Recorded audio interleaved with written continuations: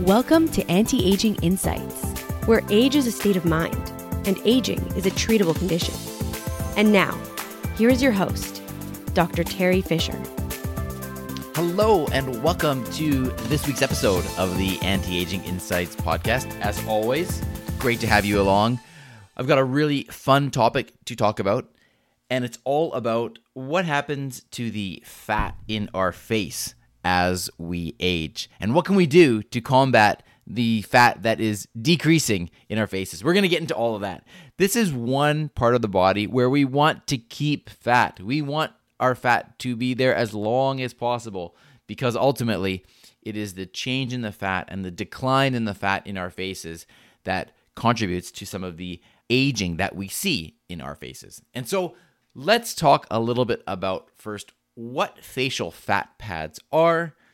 I can describe some of the different areas in particular where we see fat pads and areas that do tend to decline more than others. And then, of course, I'd love to speak about what we can do to fight that battle against the declining amount of fat in our faces. So let's talk about this. What is a facial fat pad? Well, there are a whole bunch of facial fat pads in our faces, and these are in certain pockets around the face. If you think about the extremes on either ends of life, so think of a newborn, a baby, or a toddler, somebody that's maybe 1, 2, 3 years old, and you think of their faces. What do you picture in your mind? I know I picture a face that's sort of chubby, particularly in the cheeks. And why is that? It's because when we are extremely young, we have an abundance of fat in our faces. And over time, that fat declines. Now, if you think about somebody on the other end of the spectrum of age, somebody who is quite elderly, you might imagine a face that is looking more slim, sometimes even gaunt. And that is because the fat has lost its volume. And in fact, the fat pads that were once situated in one particular place on the face has actually changed its place as well. It is now sagging, it is falling. And so if you think about those two extremes, the toddler and the elderly person, you can get a sense of what is happening through the course of our lifetime with the fat in our face. Now, when you jump somewhere in the middle, that's where we start to see the changes, and we go from having these healthy, fat-filled faces, if you will. Doesn't sound that great when I say it that way, but the truth is we want that fat there. It's what gives us our youthful appearance. And over time, that fat does start to decline. Let me share with you a couple of particular places in our face where we have fat pads. Now, we have two different layers of fat. I should mention that as well. We have what's known as the superficial fat pads. These are the fat pads that are more close to the skin. In other words, they're just under the skin. And then we have the deep fat pads, and these are deeper to some of the muscle, in fact, in the face.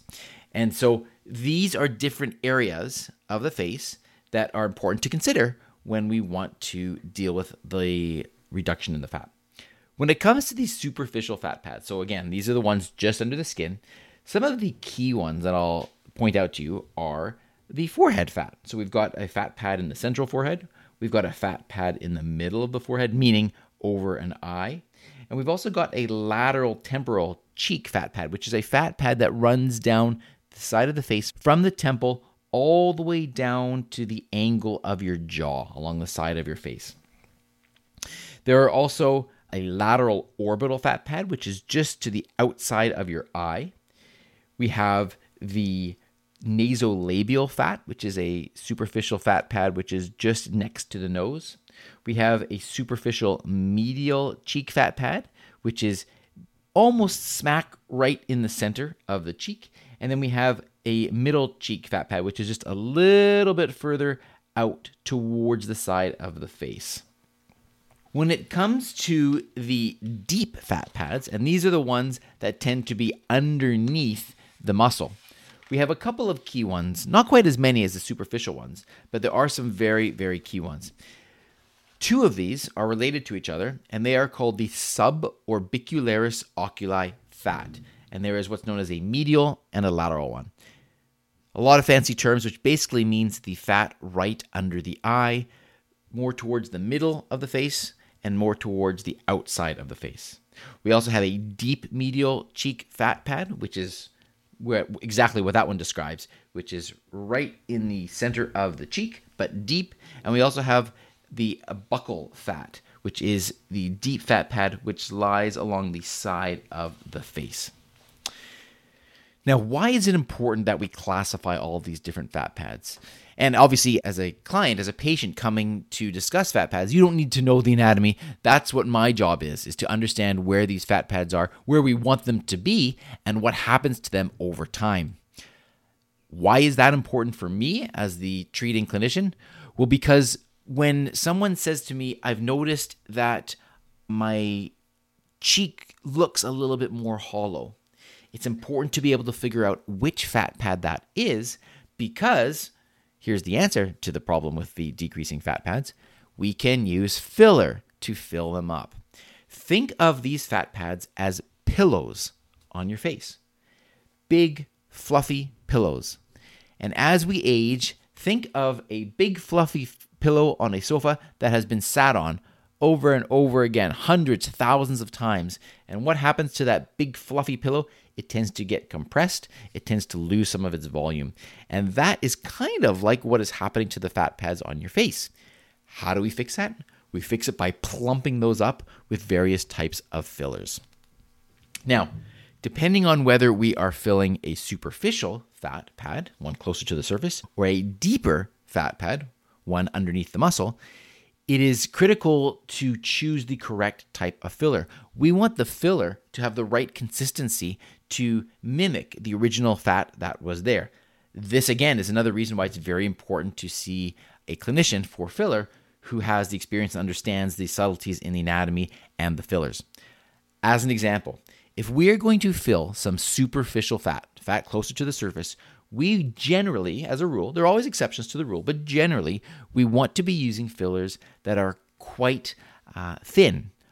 Not water consistency, but some that are just a little bit thicker than water. And what that does is it allows for the facial expressions to look as natural as possible.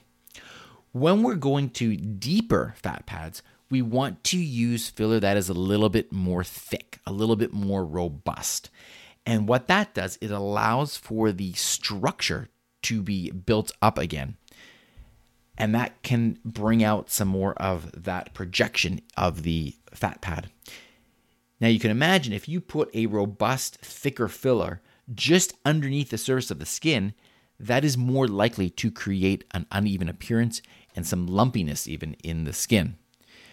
Alternatively, if you put a very thin filler deep down into a deep fat pad, you may not even notice the effects because it's so thin that it doesn't project all the way to the surface of the face. So those are just some examples of ways that we need to be taking into account the type of filler, the location of the face, and how we can best optimize the youthful appearance that we are going for. Now, when it comes to some of the specific treatments that we can do for these fat pads, I'd like to just give you some ideas, things to think about. A very common treatment is for tear troughs. That is in the area just underneath the eye. And so there's definite volume loss that happens with age in that region, and using the appropriate fillers, we can fill that area. Cheeks definitely lose their fat over time, and using the appropriate types of filler, we can fill the different cheek fat pads. Temples as well can become more hollow as you age, and this is another area where we can fill that region with filler.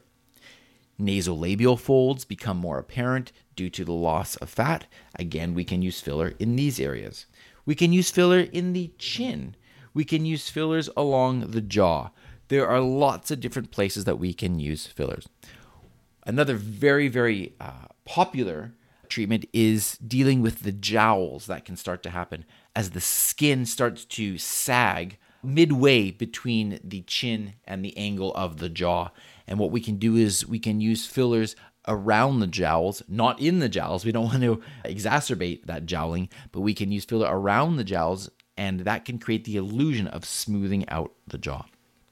So there you have it. I hope that gives you a little bit of an idea of why the fat pads are so critical when it comes to aesthetics and why they are so critical when it comes to understanding filler and how filler can be used to help you feel your best and to help you sculpt that confidence so that you possess that confidence in your everyday interactions with others. Always keep in mind that my priority is your safety, number one. These fillers generally are extremely safe procedures. There are some mild risks, as with every procedure, and this is something that I put a lot of importance on, and I always have a lengthy discussion with you about risks and how we can minimize any of those risks. Of course, my approach is always customized, and I want it to be the best treatment for you, and that is why it is so important to do a thorough analysis and have a discussion with you about what you're trying to achieve. Remember, you can always reach out to me on my Instagram profile at Dr. Terry Fisher or on my website at drterryfisher.com or, of course, through antiagingvancouver.com. With that being said, I hope that is helpful to you. Again, think of your fat pads as these beautiful pillows. Everybody's pillows in their face start to lose that volume as they age. And fillers are a wonderful way, one tool that we have that we can fill those pillows again and create that youthful and confident look that we all crave. So with that being said, I hope you have a wonderful week, and I look forward to speaking with you again very soon. Thanks for listening to today's episode of Anti-Aging Insights. Stay tuned to discover more of the latest news, treatments, technologies, and developments in non-surgical cosmetic and anti-aging medicine. For more inspiration, to access the show notes, or to book an appointment with Dr. Fisher, Dr. Frame, or any of the other anti-aging professionals, please visit our website at antiagingvancouver.com. Until next time, stay inspired and live life well.